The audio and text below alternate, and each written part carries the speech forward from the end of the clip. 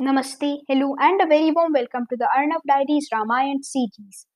In this episode, Ravan loses his most trusted warrior, his own son Indrajit.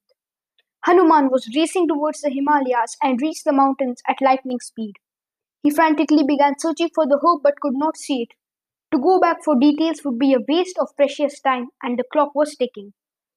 Lord Hanuman, using his infinite power, lifted the mountain and carried it all the way to Lanka and landed it at the feet of Lord Ram. Soon the hope was found and Lakshman was successfully revived.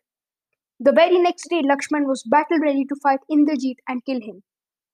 Vibhishan then gave some crucial information to Lakshman.